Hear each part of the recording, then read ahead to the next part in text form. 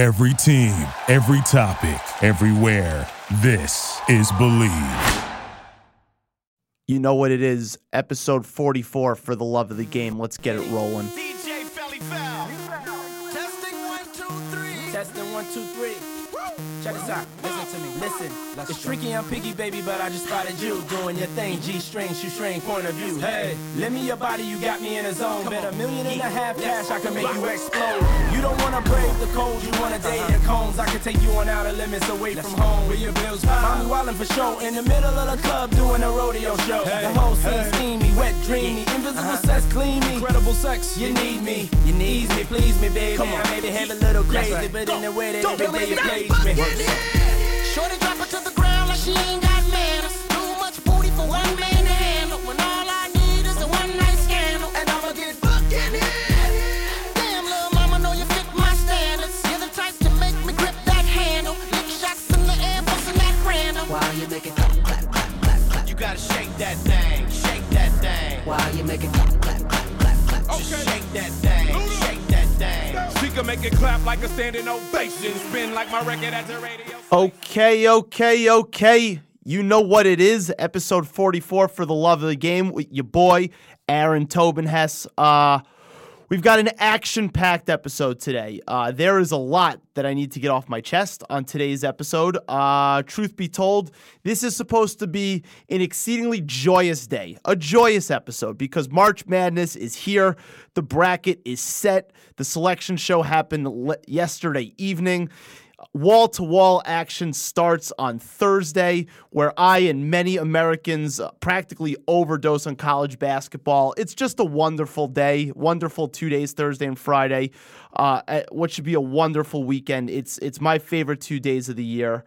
It also means that spring is coming up, which means no more sub-freezing temperatures in New York. Things should be gravy. But then the sad realities of being a New York sports fan hit and basically got in the way of those joyous feelings. So before I could comment and discuss on all the good stuff, mainly March Madness, we got to talk about the bad stuff. So let's start with the New York Knicks, who have been dreadful for years. Well, they made the news again, but not the players, not the coaches, not the general manager, or the president of operations, but of course, it was the owner.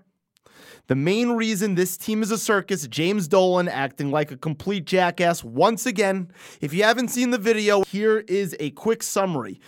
A Knicks fan shouts at Dolan, and I quote, this is what he said, "Sell the team." That is what he said. No name calling, no profanity, no nothing. Sell the team. And that petulant little child, Jimmy Dolan, who inherited everything he has from his father and never earned anything himself, who's been the worst owner in sports since he's taken over his team, reacts to this by telling a paying customer that he is no longer allowed in the Garden and he can watch the games from now on television.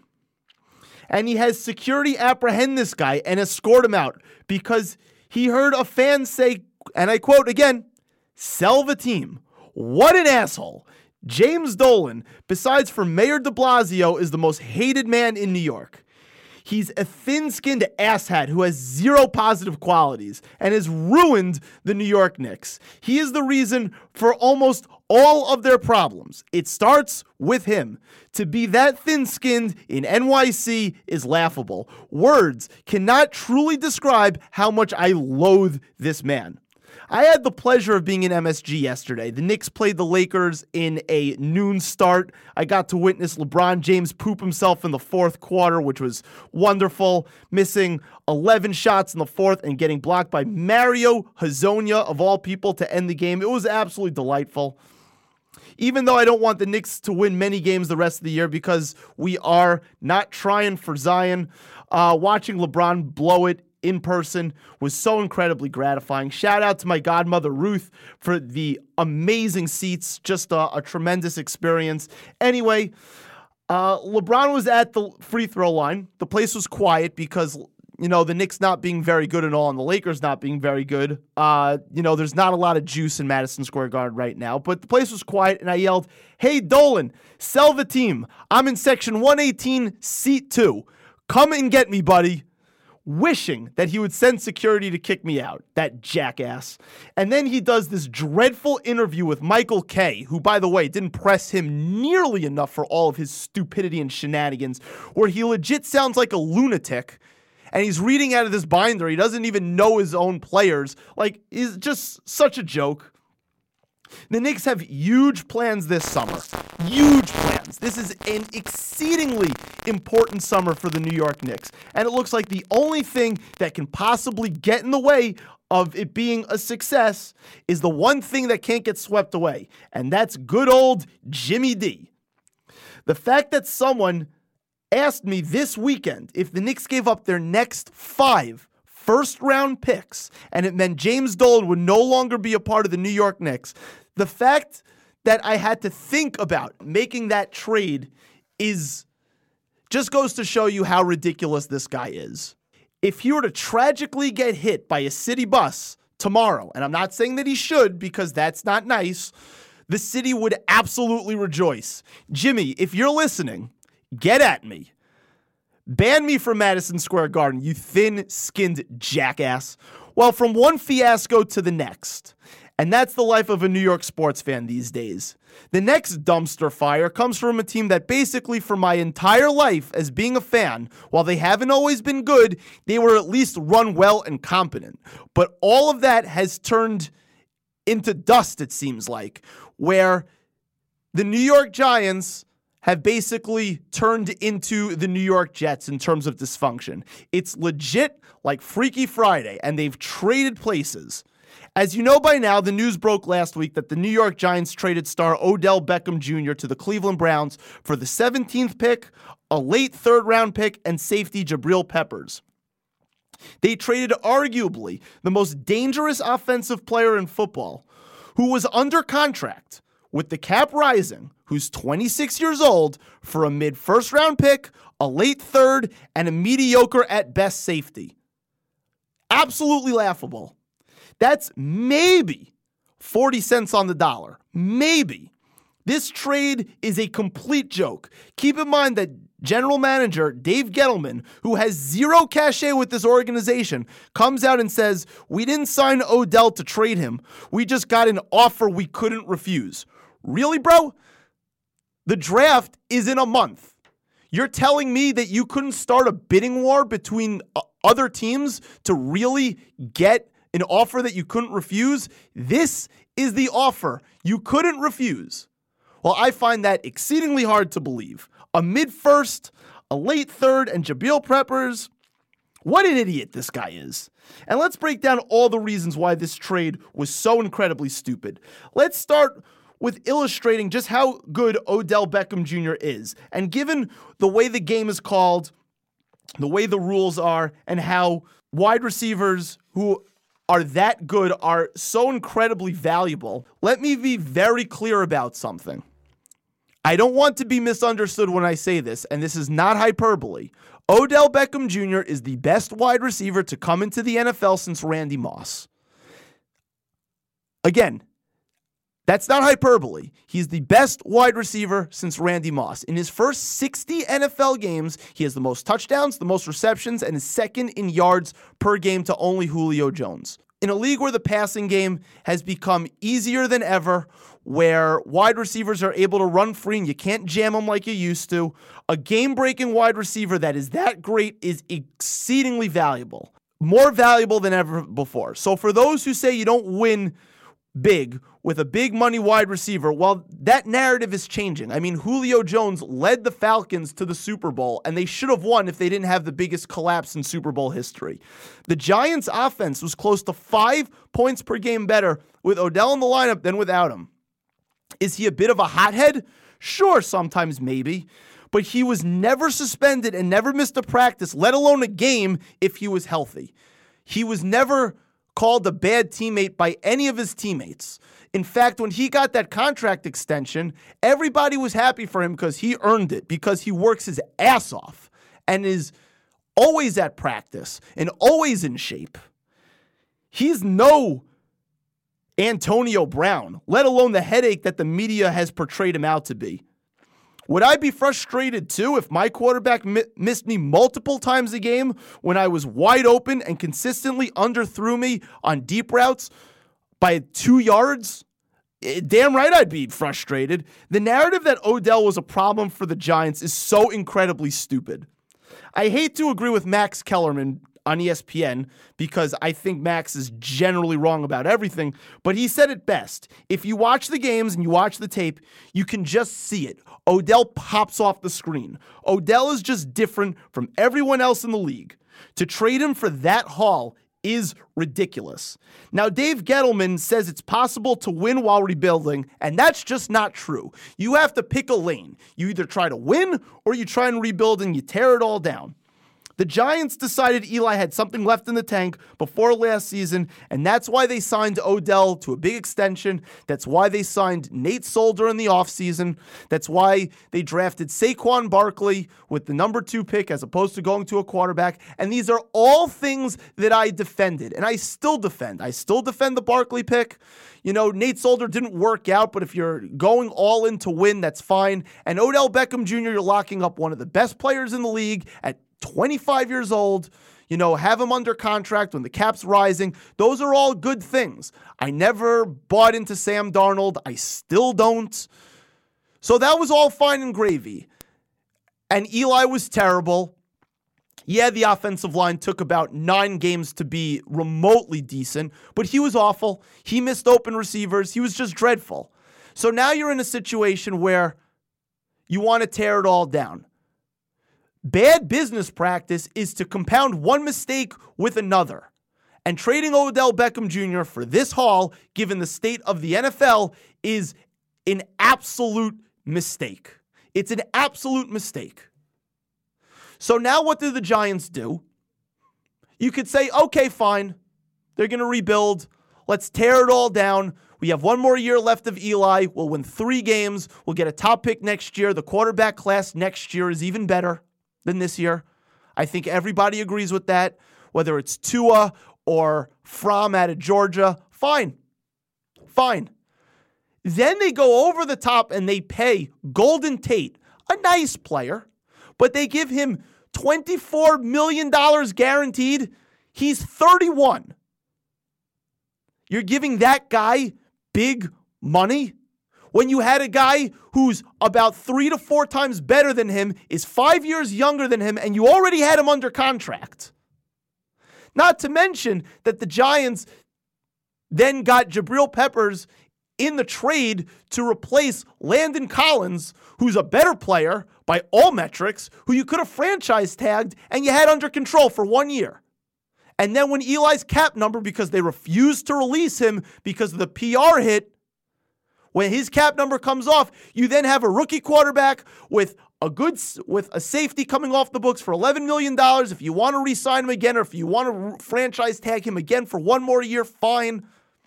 You still have Odell under contract. You have Barkley on a rookie deal. Your starting quarterback is probably going to be on a rookie contract. Then you have something. But to do this half-ass measure to try and be competitive while rebuilding is just so idiotic. Like, Gettleman has no clue of how to run a franchise. None. And again, he's inherited a team from Jerry Reese, and Jerry Reese didn't do a great job the last couple of years, but at least he was responsible for 2 Super Bowl runs and 2 Super Bowl wins. He has cachet with the organization. This guy is a buffoon. An absolute buffoon. I mean, he doesn't have a clue. He's not staying in one lane or the other. He wants to have 1 foot in, 1 foot out in terms of a rebuild. And to say that Eli Manning still has something, yes, he looked better at the end of the year when the offensive line came together, but he's still not a top 15 quarterback in the league, even with everything in place. And not to mention that Odell Beckham Jr. over Eli's career has made him look significantly better over his career. Let's pull up a couple of numbers here. For all of those who are talking about, the Giants way or whatever, and Eli's still got it. Let's look at a couple of statistics here. With Odell Beckham Jr., here are Eli's splits versus without him for the 4 years, right? Okay, here we go. Odell Beckham Jr., Eli's completion percentage is about 64%. Without it, it's 61%. Yards per attempt, 7.2 as opposed to 6.48 without him. TDs per game, 1.76 with him, 1.35 without him. INTs per game, 0.81 with him, 1 without him. Passing yards, 271.6 with him, 229.7 without him. Points scored per drive, 1.86 with him, 1.49 without him. Under what circumstances is Odell Beckham Jr. the problem here? And if you're trying to win now and maintain some sort of competitiveness with Eli Manning under center, why would you give him up? That's not the problem. So to then compound the Eli problem with trading Odell for 40 cents on the dollar and then not tanking properly makes absolutely no sense. You never trade an asset because, or I should say, you never rush to trade an asset. If you were really dead set on trading him, you have to start a bidding war and you have to get more for him. You have to get a higher first, and at least a second round pick. I mean, as much as I hate the Patriots, Bill Belichick, in terms of a general manager, pretty much bats about an 85% clip in terms of success rate. Bill Belichick, it's been reported that he was all over Odell Beckham Jr. for the last 2 off seasons. He was ready to trade for him last off season while the Giants were renegotiating a contract, and he was willing to give him big money then. He was willing to trade a first-round pick, maybe multiple picks, after the Giants signed him to big money. You know what that should tell you if you're the guy holding that asset? Don't trade that asset. Because Bill Belichick wouldn't trade that asset. If Bill Belichick is looking to get your player, you hold on to that player. Because that guy is freaking good and he's a game changer. This was ludicrous. Absolutely ludicrous. The Giants have turned into the Jets. The most stable franchise of my fandom has turned into the other team that is completely unstable and has been unstable for years. I mean, as a New York sports fan right now, this is as close to rock bottom as you're going to be. And the only way that it's going to get really, really worse is if, in fact, the Giants are this dumpster fire, the Knicks screw up free agency and don't get the number 1 pick. That's when I have officially hit rock bottom. All right, and as I mentioned, we have an action-packed show. We're going to try and get 2 guests on, so we're going to jump into those interviews, or I should say discussions, right after this. Okay, I know I promised everybody March Madness coverage, but if you heard from my the second half of my monologue, my rant about the New York Giants, I needed to have a little bit of a therapy session with the most knowledgeable Giants fan I know. He's a first-time guest. He's a friend of the show. Really, really knowledgeable football fan, way more so than myself. Introducing Mr. Shai Elberger. Shai, not good. Aaron, not good. No, thanks for having me. And no, not good at all. Not good at all. Been pretty much drinking single malt scotch since the trade happened. And essentially I never wanted to believe the rumors that they were entertaining trades and all that nonsense. I just refused to believe it. And then when it happened, I was a combination of angry, sad, and in disbelief. So when the news breaks and you see it on Twitter, and I think Schefter had it first, right? It was Schefter or Mike Garafolo. So what was you're viewing your smartphone, you've got Twitter open. What is just like your first reaction? I actually had just walked into my apartment and I'm in several chats actually with one of the famous Eric Zimmerman who texted me texted in a group, oh my God, and then a screenshot of the tweet saying he was traded to the Browns. This is real. And I stood in the same spot, face down, texting people on Twitter for at least an hour straight. I think I messed up my neck pretty badly, actually, the next day, just from standing in the same spot for an hour. But I just could not believe it that it happened. It's unbelievably bad. And I want to talk about all the reasons why it was so bad. For me, it boils down to two things. One, the guy's 26 years old, under contract with the cap rising. He's already locked in.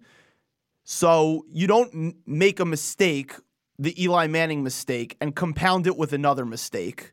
And two, when you have an asset that is valued the way it is, considering the way wide receivers are used in today's league, and when you have a guy who's so transcendent, if you're looking to trade him, you got to start a bidding war. And you can't just settle for 40 cents on the dollar because maybe he's a distraction. What say you? I completely agree. I never bought into the whole distraction thing anyway. I just think that's such a fan-created thing. Like, we had never heard once in 5 years any of his teammates disliked him. For me, I care, does a guy play well? Does he perform well? That, to me, is more important than a distraction.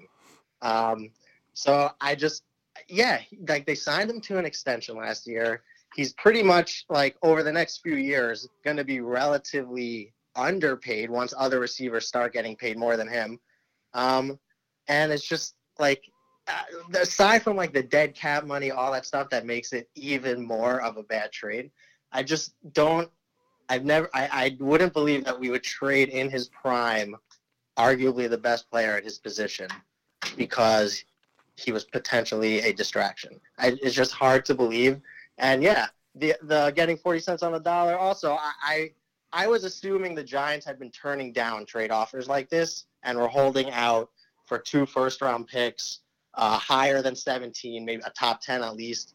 And so, I was also just thinking, that's what they got. And admittedly, I don't know much about Jabril Peppers. I know he was highly touted. He's from New Jersey. He's pretty good. But, he's going to be compared to Landon Collins, and he's going to be compared to was he enough, basically, for Odell, along with the picks. Well, he's not as good as Landon Collins. And they had the opportunity to franchise Landon Collins and hold him for a year because, the looming situation, as you well know, is the Eli Manning looming situation and his salary number and his standing with the franchise and all that kind of stuff. And they could save $17 million if they just cut him.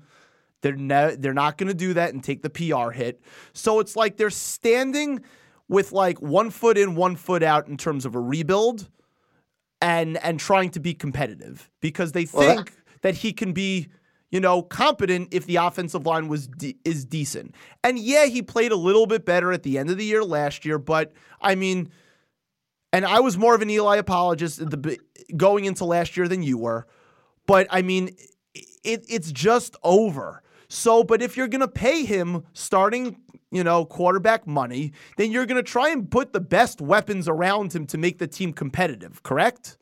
That's it. That's what is so obvious, and everyone who's been writing articles about it. That's the Giants don't have a plan. It seems like they do 2 moves in one direction and then 2 moves in another direction. So, I get it. Last year they wanted to go for it, they failed. And that happens. And it had whatever.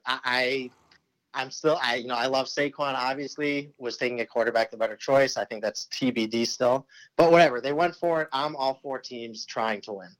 But the fact that they were not even moving on from him this offseason, and don't get me wrong, I currently, for the last few years, I have not been on Eli's side. I think he needs to be replaced.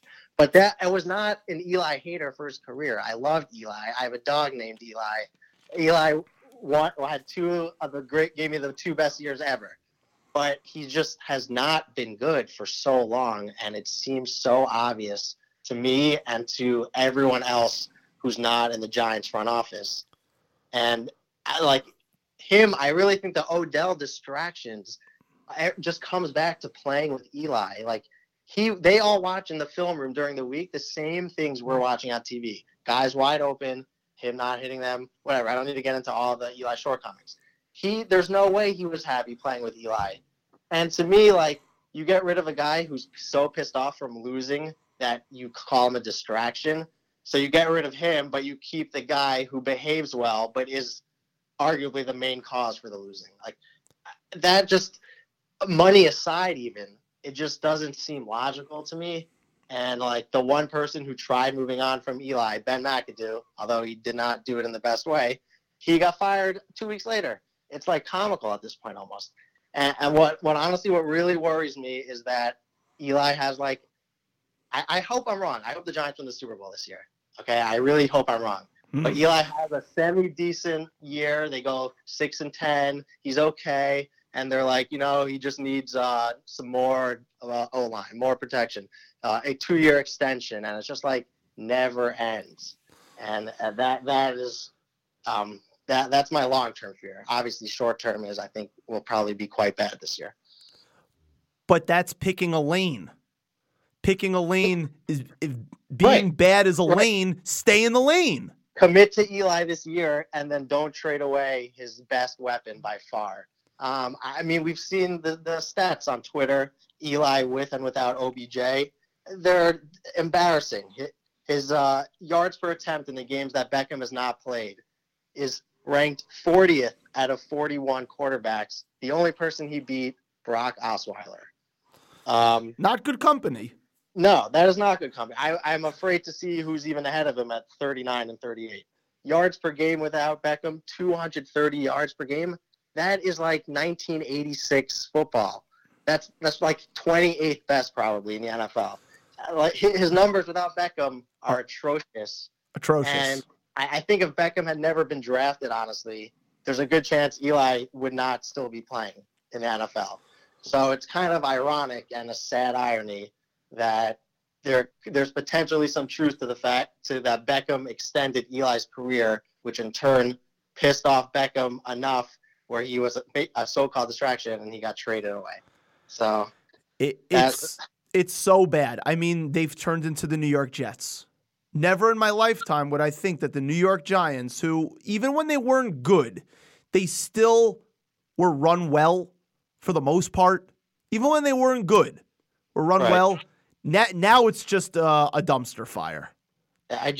It's crazy to think if you look back at January 2016, which is just 2 years ago, the Giants were coming off a playoff loss, but a good season. They had all the new defensive players that were good. Beckham had a monster year.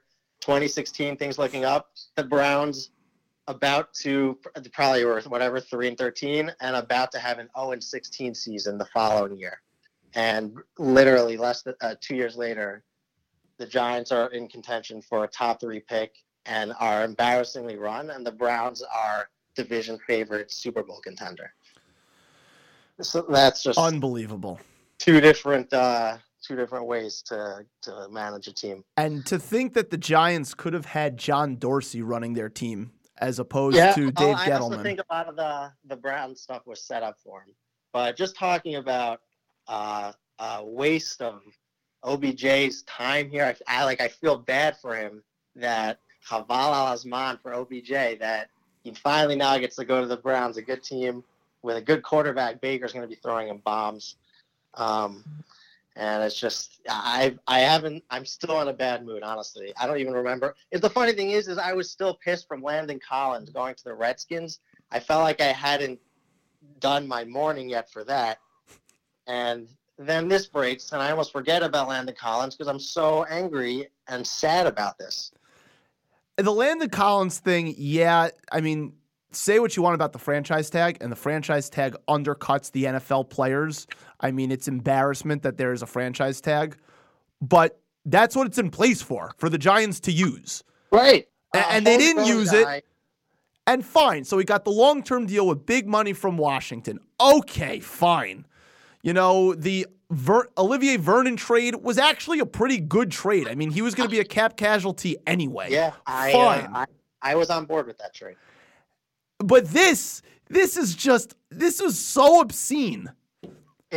I hope, but I feel like we will look back at this in 5 years, even 10, like as we're going, and just whatever Beckham ends up with career-wise totals and postseason success, if he has or not, but either way, as long as he stays healthy, and like the possibility of remembering like the Giants traded this guy in his prime, and they kept Eli while they had like 8 losing seasons in a row. And Beckham just went on and continued his ridiculous career. In a league where passing has become so much more important and every rule favors the playmaker. Right. And yet Dave Gettleman wants to be a run-first team in the year 2019. But the thing is also, back to what we were saying, like he does 2 things. In this direction, he doesn't pick a lane. Like what he said when we traded for Jabril Peppers is, you know, safety's got to be really good in pass protection, not just run defense. Like clearly a shot at Landon Collins, whatever. But isn't that also at the same time admitting that it is a passing league? Like the safety needs to be pass defense, and then you're trading the best receiver in the NFL for a draft pick where you're gonna get whatever you'll get good stuff. But number 1 receiver. Best receiver in the NFL, I thought it was a passing league, but no, not when your quarterback is Eli. It's unfortunately not a passing league. And then to compound that and sign Golden Tate. Yeah. Who's not a bad player, but like, what are we doing? He's going to help you win games. I like Golden Tate, the player, but you know what else I happen to like a lot is Sterling Shepard. And this just makes me almost convinced that Shepard is playing his last season here. Because they're just a similar kind of skill set. And Tate's older and more expensive, so I don't know why we did that. But it seems like if you really look at the contract from what I saw on Twitter, it's more like a 2-year deal they can get out of. So for that, I mean, I don't mind adding weapons. Like, the thing is, like, I'm not rooting for the Giants to go 0-16 and get the first pick. I'm still going to want them to win games until maybe it gets to the point where it's like 1-10. And I'm still rooting for them, but I'm also not upset if they lose and kind of want to see how bad it could potentially get. But, like, Garrett, Golden Tate's a good player. It just, again, it's like they're trading Beckham, so they're clearly tanking this year. But then they're trading for a veteran receiver who's actually pretty good and giving him a decent-sized contract. That doesn't really make sense. Makes no sense. So now we're here. We're sad, but we're here. The Giants now have the 6th pick in the draft, the 17th pick in the draft. Where do you want them to go with these picks? What I would really be in favor for, and I admit, full disclosure, I do not watch college football, so I have no good insight into which prospects are good. I just read stuff on the internet. So given that I have no clue which of these quarterbacks, if any, are going to be good, Dwayne Haskins, Kyler Murray, the Daniel Jones, whoever else. The same thing goes for last year. I think Darnold showed promise. Rosen, bad, but we don't know yet. Josh Allen, kind of potential, and Lamar Jackson's kind of different breed, but he was good. And so I just, in my mind, I don't know what the Cardinals are going to end up accepting because I do think they're drafting Murray. If we could trade for Josh Rosen for a 2 or a 3 and a 6 or like something like that, not a first-round pick, I would be all in favor of that. It's just a simple matter of we'd be getting one of the top QBs from the last 2 years at a discounted rate. So we wouldn't be spending our 6th pick or 17.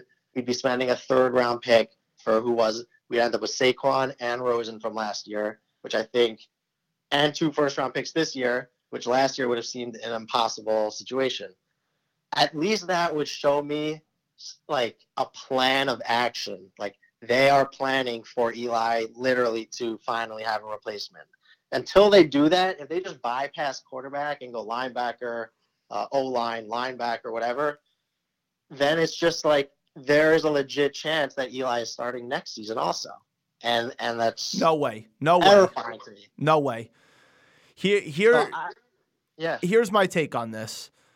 I agree with you with the Rosen thing. That should be prime option number one. My biggest fear is, and again, this is from what I've heard, because like you, I'm not a college football expert. Next year's QB class is going to be way better than this year's class, whether it's Tua, whether it's Fromm, out of Georgia, whatever. Do not take a quarterback with the 6th pick this year. Don't do it. Just wait. Roll it over again and wait. And take one of these defensive guys that are apparently it's a defense-rich draft. Take the best players available. Roll it over. Do not package 6 and 17 or whatever you have to do to go to get Kyler Murray at 1. No, thank you. Like, Odell didn't get sacrificed to then trade up to get Kyler Murray. That would be insane. Impossible. And just roll it over. And if you have to move up next year to get Fromm from Georgia or to get Tua from Alabama, do it. But just don't and let Eli ride out into the sunset. But so what does that mean, though? Because Eli's contract, this is the last year of his contract. So it comes off the books. Next year, you have that's it, and it's done. It's finished. You just have that rookie starting from day one. And you know what would have looked really nice along with a rookie quarterback on a rookie contract? Yeah, Odell Beckham Jr. lining up at wide receiver. Right. I love the same people I see on Twitter saying, can you imagine if the Giants drafted one of these quarterbacks and Odell, how pissed he would be if the rookie, like, bad influence, he'd get angry if the rookie was bad and he'd want the ball. And then he goes to the Browns with Baker Mayfield, and the same people are like, he is going to dominate with the Browns. Him and Baker are going to go off. It's like, yeah, why couldn't that have happened if the Giants drafted a rookie quarterback? Like, he would have been a great influence on a rookie quarterback. I think you'd want to surround him with Beckham and Barkley. But honestly, it's hard to talk about. Sucks. All right. The issue, let me just say one more thing. The issue with waiting for a quarterback next year is that, for all you know, next year there's 8 teams who are all in play for the number 2 for any of the quarterbacks. And now you're competing with 8 teams. The Giants go 7-9. They have the 15th pick, and then you're screwed. But then you got to do it. But then you do whatever you have to do at that point. At that point, you've gotten to a point of no return because Eli's on his last year of his deal. You don't have a backup that's anywhere close. At that point, you go all in. You're the Jets going after Darnold at that point. You go all in. I think the only way the Giants move on is if Eli stops drinking his daily glass of pomegranate juice and gets injured for once. I don't hope for injury, but sometimes you have to hope for injury. I'm talking ankle sprain. Ankle sprain. All right, Shy. Well, ankle sprain. Just need one game for anyone to come in and play well. Well, anyway, Shy, this was wonderful. I wish we had happier news to talk about, but after the draft, we're gonna have to reconvene and do this again. Yeah, hopefully the draft brings us good news and not some crazy ass picks that we did. All right. I'll dress up a little nicer than last time. I'm in sweatpants now, but I'll wear a turtleneck next time. Love it. All right, Shy, I'll speak to you later, buddy. Thanks for coming on. Thank you. All right. Yep. Bye. Okay, as I teased before, we went from sad thoughts, and now we're putting that behind us. James Dolan is an idiot. The New York Giants have become the New York Jets. But it is that time of the year, March Madness. This is one of my favorite shows to do with one of my favorite recurring guests. He was on last time, but we had to bring him back to preview the bracket. Selection Sunday is a thing of the past. Jordan, we're here. Finally, March has finally arrived. I just had a Giants fan on. We were talking about the Odell Beckham trade and how much of a disaster it was. So I really need a palate cleanser right now. So let's talk college hoops. Let's dive in. We're going to talk a lot about this year's bracket, a lot about the committee and how they did. We're going to preview games. But before we get into all of that, I just wanted to touch on one thing about the conference tournaments. And I know everybody's hearing Duke at nauseum. But we need to talk about this Duke-UNC game that happened, which to me was the best game of the conference tournaments. I mean, magnificent. Yeah, it's a high-level game. I mean, whenever we have these conversations before we're about to talk, I always say, okay, not too much Zion this time. Okay, not too much Zion this time. But it's impossible to avoid. He is overshadowing, and rightfully so, this entire 2018-19 season, and this his conference tournament. I mean, it was outstanding. That game, I mean, he clearly made a difference from the first two matchups in the regular season sweep on both ends of the floor. I mean,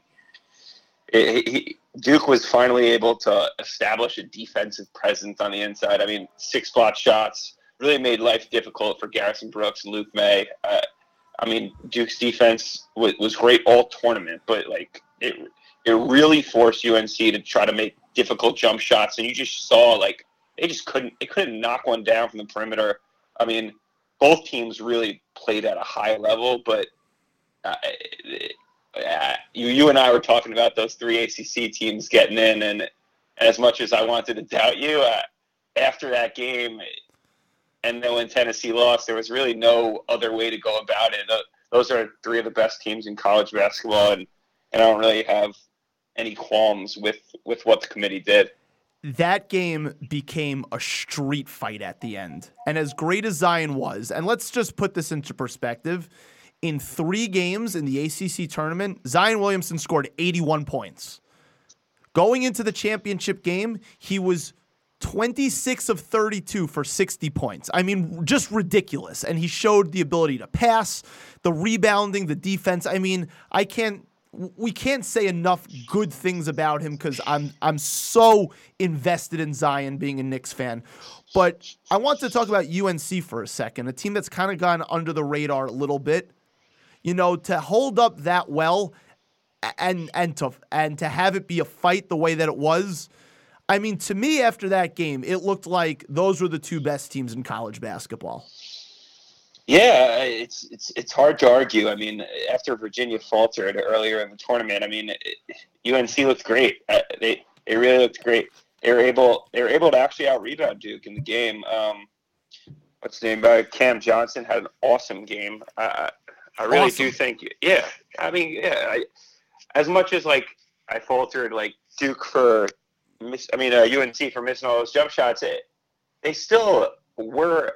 Were they not up at halftime? I mean, it was a great game. It was a high-level game. Unbelievable. If, the way the bracket comes out, and we're going to talk about that right now, there's a really good possibility that the 4th trilogy, or I should say the 4th installment, because the 3rd would be the trilogy. The first time ever. 4th installment could be the title game. Absolutely. So totally see that. Yeah, so now let's that's a good transition to talking about the bracket was released yesterday. So what was your immediate reaction when everything was released? Because for me, I thought the committee actually, had one of its best selection jobs in a while. Right. So immediate reaction for me, for number 1, it's always where is Michigan going to be, and then number 2 is the rest of the field. So as they were releasing the field, and I see that Michigan State ends up as the 2 seed in Duke's region, I just thought to myself, wow, these Sunday games really just don't matter. And I really feel like they had the bracket set, but like Saturday night after the ACC final. But as a field as a whole, I think it's right where it should be. I don't really have any qualms with any teams getting in or getting left out. I think this year they definitely used the net ranking, the computer metrics quite a bit more. But they also didn't leave out the eye test, and you can see that from those ACC teams getting in, and then a few of the bubble teams that actually got in St. John's for sure. But yeah, the Michigan State thing leapt out to me right off the onset. I mean, I think they should have these tournaments, if they're going to actually not count the Sunday games, let all the tournaments start on Tuesday or Wednesday and finish them up by Saturday. Maybe have a championship Friday night. I mean, if you're releasing the bracket 20 minutes after that Michigan State game, and and they probably had that finalized and out to the media so they can analyze it. There's no way they're counting that game. So my whole thing was, even with Michigan State, and I'm with you because I think the one real qualm I had was Michigan State getting screwed. But that's also because they could have easily been a 1 seed and knocked out Gonzaga. But if they're the 2 seed, like, you saw Duke finish out their tourney run on Saturday night. I know they wanted to use this net rating thing, but, like, Duke with Zion is different. It's just different. You have to use the eye test and show that they're different. And to give Michigan State, who at worst is the best 2 seed, to give them Duke, who probably with Zion is the best 1 seed, like, that's where I had the issue. Yeah, I don't think they do that S curve thing anymore. I think that where they don't rank the number 1 overall with the worst 2. I think they just do it by region, and the coaches submit where they want to be from a location standpoint. And I mean, Duke gets their East region, and then it goes from there. It does baffle me though. It really should be a matchups thing. Like, who cares if you're going to Louisville or Kansas City or whatever? It really should be matchup and less about the travel. So I also thought Michigan, as a 2 that didn't win their conference tournament, got a pretty good draw for them. I mean, I thought they got a more favorable draw than Michigan State, who they lost to 3 times this year. Absolutely. I mean, Michigan definitely got a good draw. I didn't have any doubt in my mind that Michigan would be a 2. I didn't think they would ever drop off the 2 line just for losing in a less, a 1-possession game to Michigan State in the championship after dominating their previous 2 opponents in the conference tournament. But, I'm obviously ecstatic with the draw compared to what Michigan State got.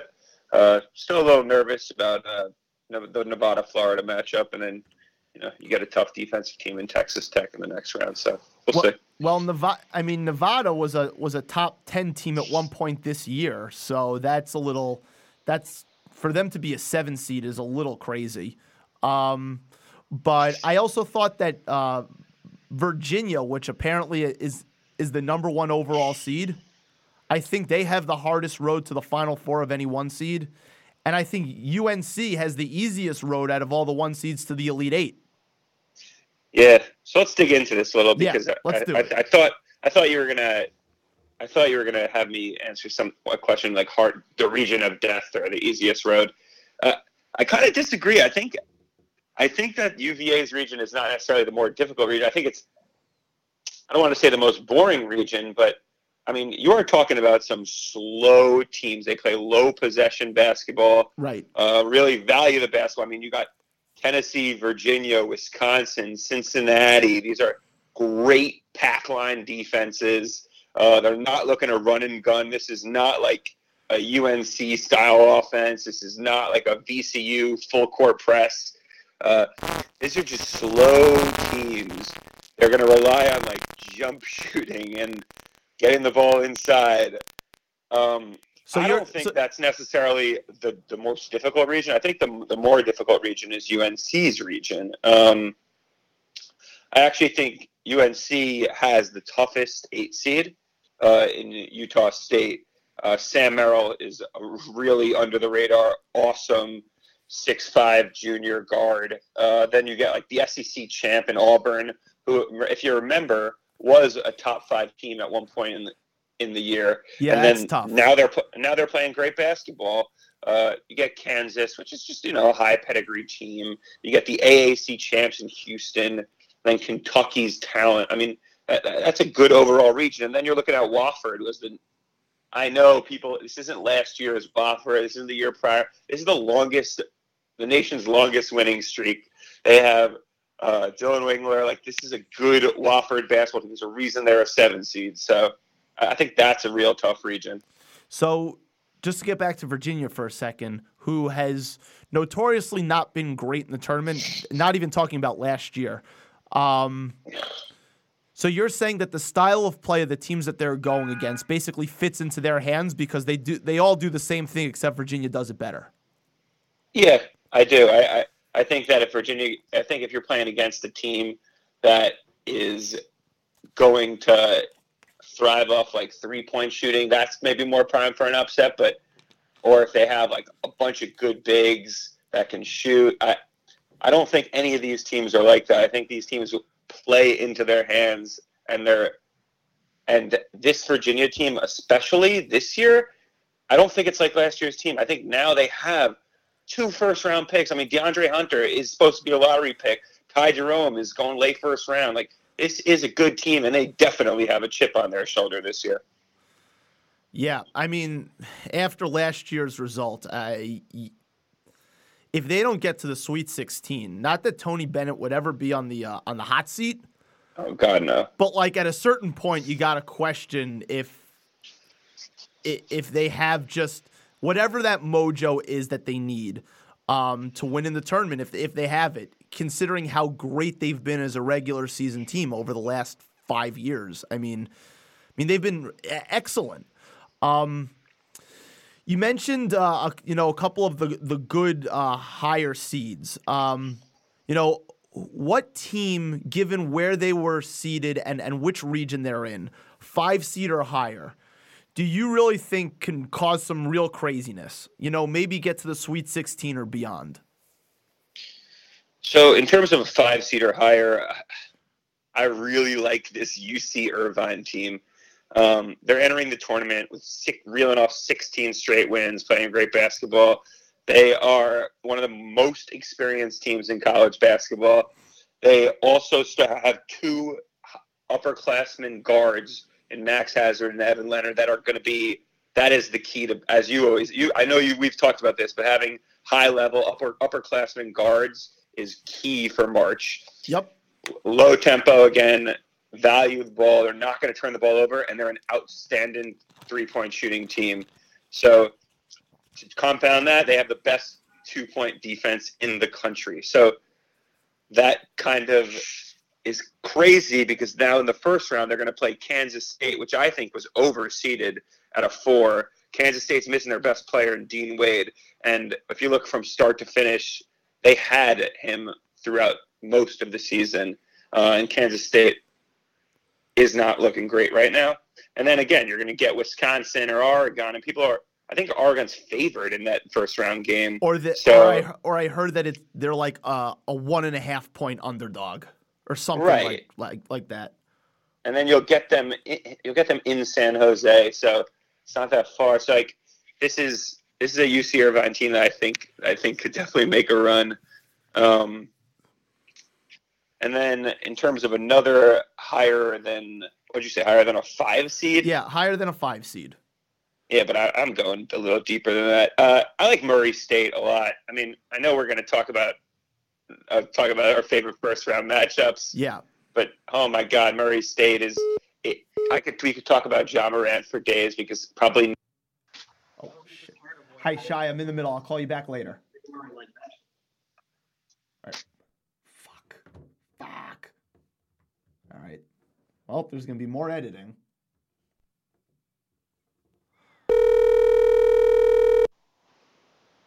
Lost you there. Yeah, I lost you there. Okay, so go back. You were talking about Murray State, Marquette Murray State. Yeah, absolutely.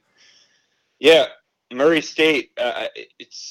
This is going to be a high-level basketball game. I mean, it highlights 2 of the best players in the country. I think people have seen a little bit of Marcus Howard, but I don't think people have seen a lot of Ja Morant. And I know the NBA nerds can't freaking wait for this game. Murray State's not just Ja Morant, though. That's the thing. Murray State has great interior defense. They're a superb 3-point shooting team. You have Shaq Buchanan, who's another high-level guard. I think that this Murray State team absolutely has what it takes to not only get past Marquette and Marcus Howard, but definitely take on Florida State, who is a pretty poor shooting team. And what they do best is at the basket, and Murray State is elite at defending around the rim.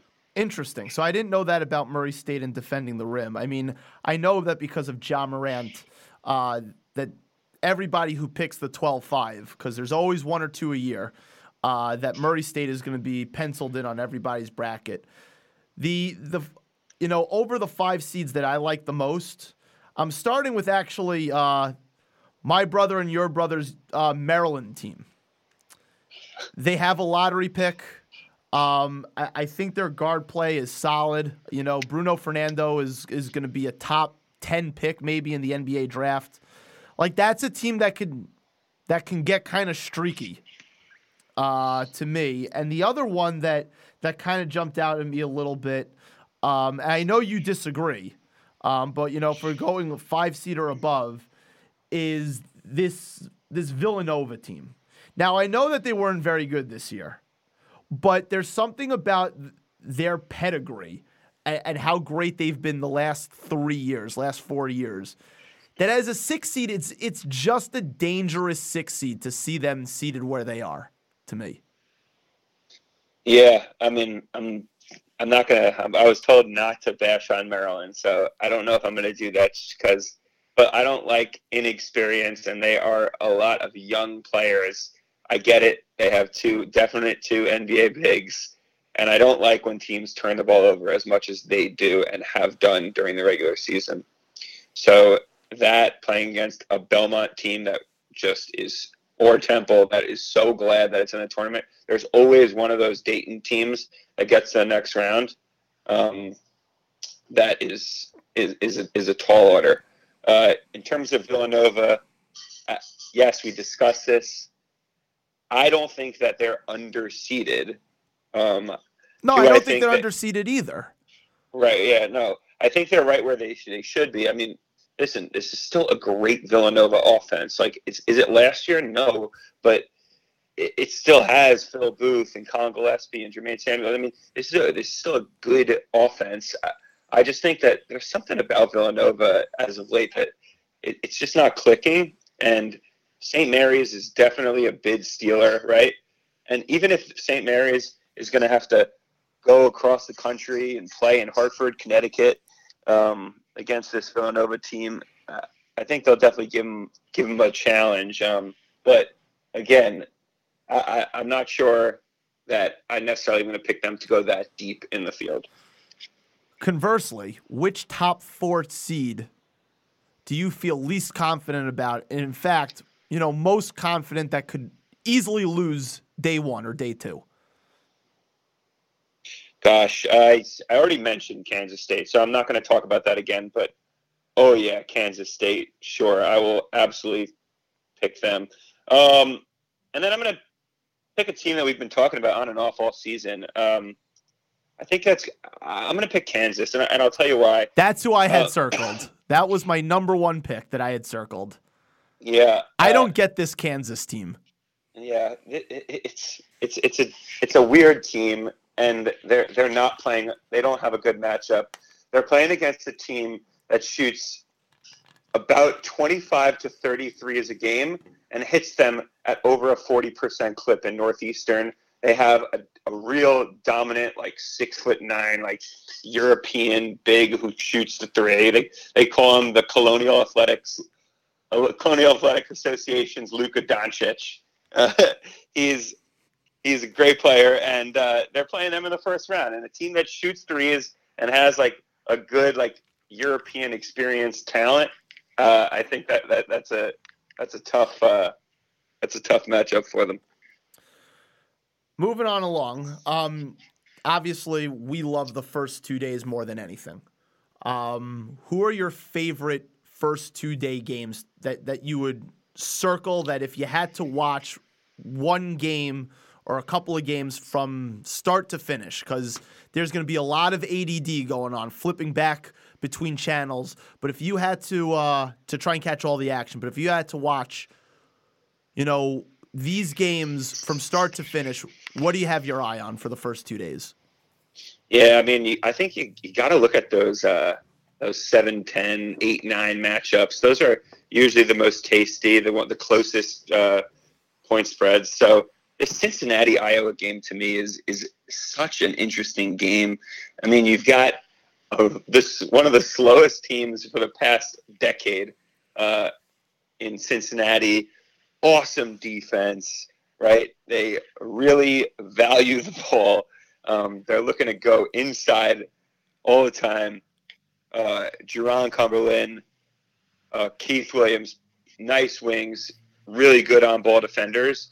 And then you're playing against this high-octane, crazy Iowa team that loves to kick it out to their shoot. They have 4 guys shooting over a 40% clip from the perimeter. They love to get it down low to Luka Garza. I think that's just a really, really interesting matchup that I think people are not looking – they're not looking that highly on Cincinnati, that I think Cincinnati will advance there. And then I really like this this Baylor-Syracuse game. I don't think a lot of people are looking at this, but in this Baylor-Syracuse game, you're looking at a 1-3-1 versus a 2-3 zone. It's obviously for basketball nerds, but you're looking at Scott Drew, Jim Boeheim, both like Mike Krzyzewski's best friends in the country, and these are just great coaches that have been around for such a long time. You've got some really good young talent on both sides of the ball, and I think that's going to be a real high-level game as well in the first round. So that I had that one circled, but the two that sort of jumped out to me is this Nevada-Florida game. I should say 3. Nevada-Florida. Florida had a great run in the SEC tournament. Nevada was, at one point a top 10 team, a very dangerous 7 seed. The other 2 that I had is, Murray State and Marquette. And we mentioned Wisconsin. Yeah, I didn't want to say the Murray State that. one. The other one is this Buffalo team against the winner of Arizona State or St. John's. Obviously, being from New York, we want the Johnnies in. And if St. John's were to win, and considering the year that Buffalo had and as impressive as they were, that's just something to keep an eye on. It was something that I kind of liked a lot. And apparently a lot of people like this VCU-UCF matchup with this guy Taco Falls. Have you ever seen him play? So I've always seen basic highlights. He's a monster. I have never seen anything like Taco Falls. But yeah, that should be interesting. But I'm intrigued to see what happens with Buffalo and either Arizona State under Bobby Hurley or St. John's. Obviously pulling for the Johnnies here. Before we wrap up, obviously, you know how we always have to do it. We have to make our predictions, and they're obviously not going to go well. But we do them anyway. Let's get your final 4 and who takes it down. Right. So these are, you can really got to say sorry to all these fan bases, as these teams will likely be out in Sweet 16. So let's start with the top of the bracket. I think in the East region, it's really hard to pick against Duke. So I'm going to have to go with Duke. I think, God, that Duke-Michigan State matchup would be so awesome if we can get Trey Jones trying to guard Cassius Winston, and then Xavier Tillman and Nick Ward and Kenny Goyne trying to come out and guard Zion and RJ. It would really be a real high-level basketball game that I hope we could see in the Elite Eight. But yeah, I'm going to have to take Duke to advance just because Zion's all-world right now. I don't think anything's stopping him. And down in the West region, I'm probably going to still stick with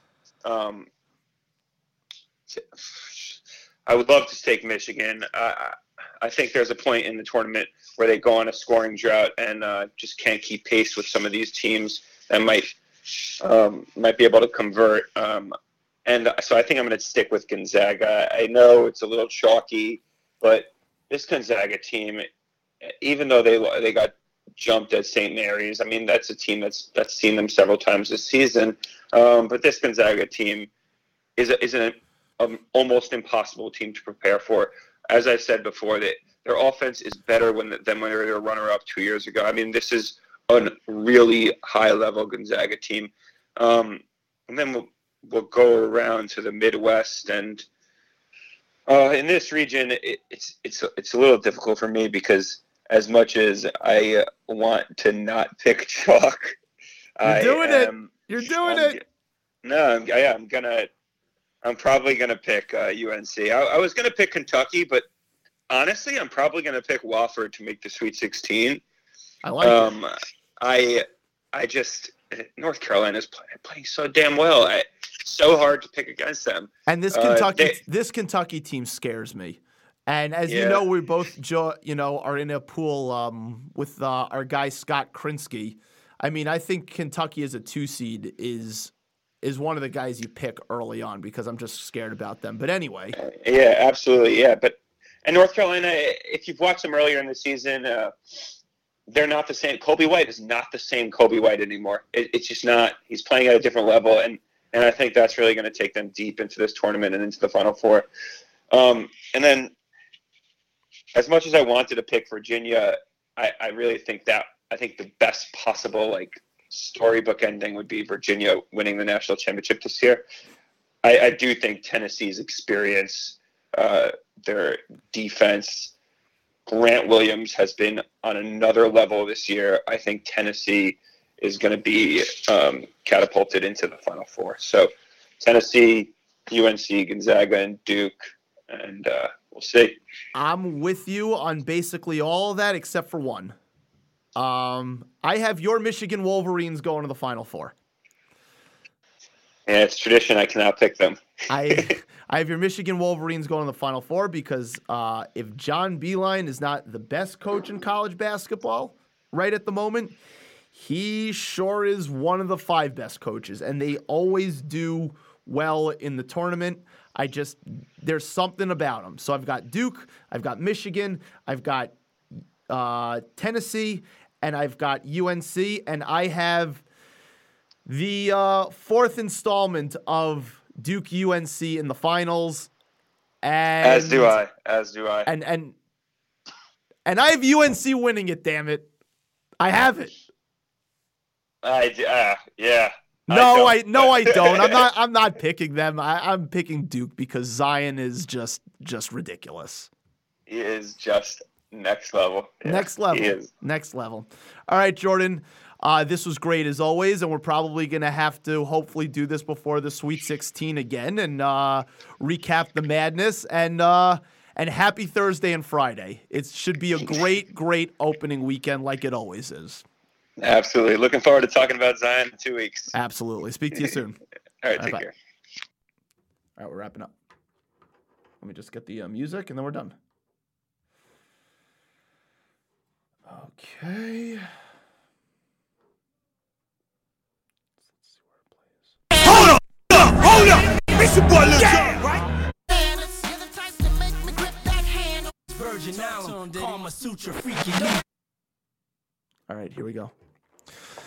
Thank you again to my wonderful guests. First-time guest Shai Elberger crying about the loss of Odell Beckham Jr. And, of course, to one of my favorite recurring guests, Mr. Jordan Marks, previewing the NCAA tournament, analyzing the bracket after Selection Sunday in preparation for the best 2 days of the year, Thursday and Friday. And that is the latest installment of For the Love of the Game, episode 44. Take us out, DJ Felly Fell.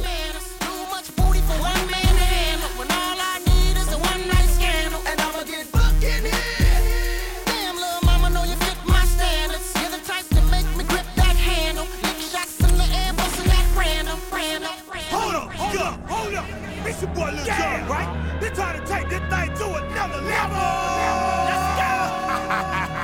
Let's go. Let me see you get your hands up. Hey, let me see you get your hands up. Hey, let me see you put your drinks up. Hey, let me see you put your drinks up. Now get buck in this beer, get buck in this beer, get buck in this beer, get buck in this beer, get clock in this beer, get clock in this beer, get clock in this beer, get clock in this beer. Fella, you a fool for that one, man. Thank you for listening to Believe. You can show support to your host by subscribing to the show and giving us a 5-star rating on your preferred platform. Check us out at Believe.com and search for BLEAV on YouTube.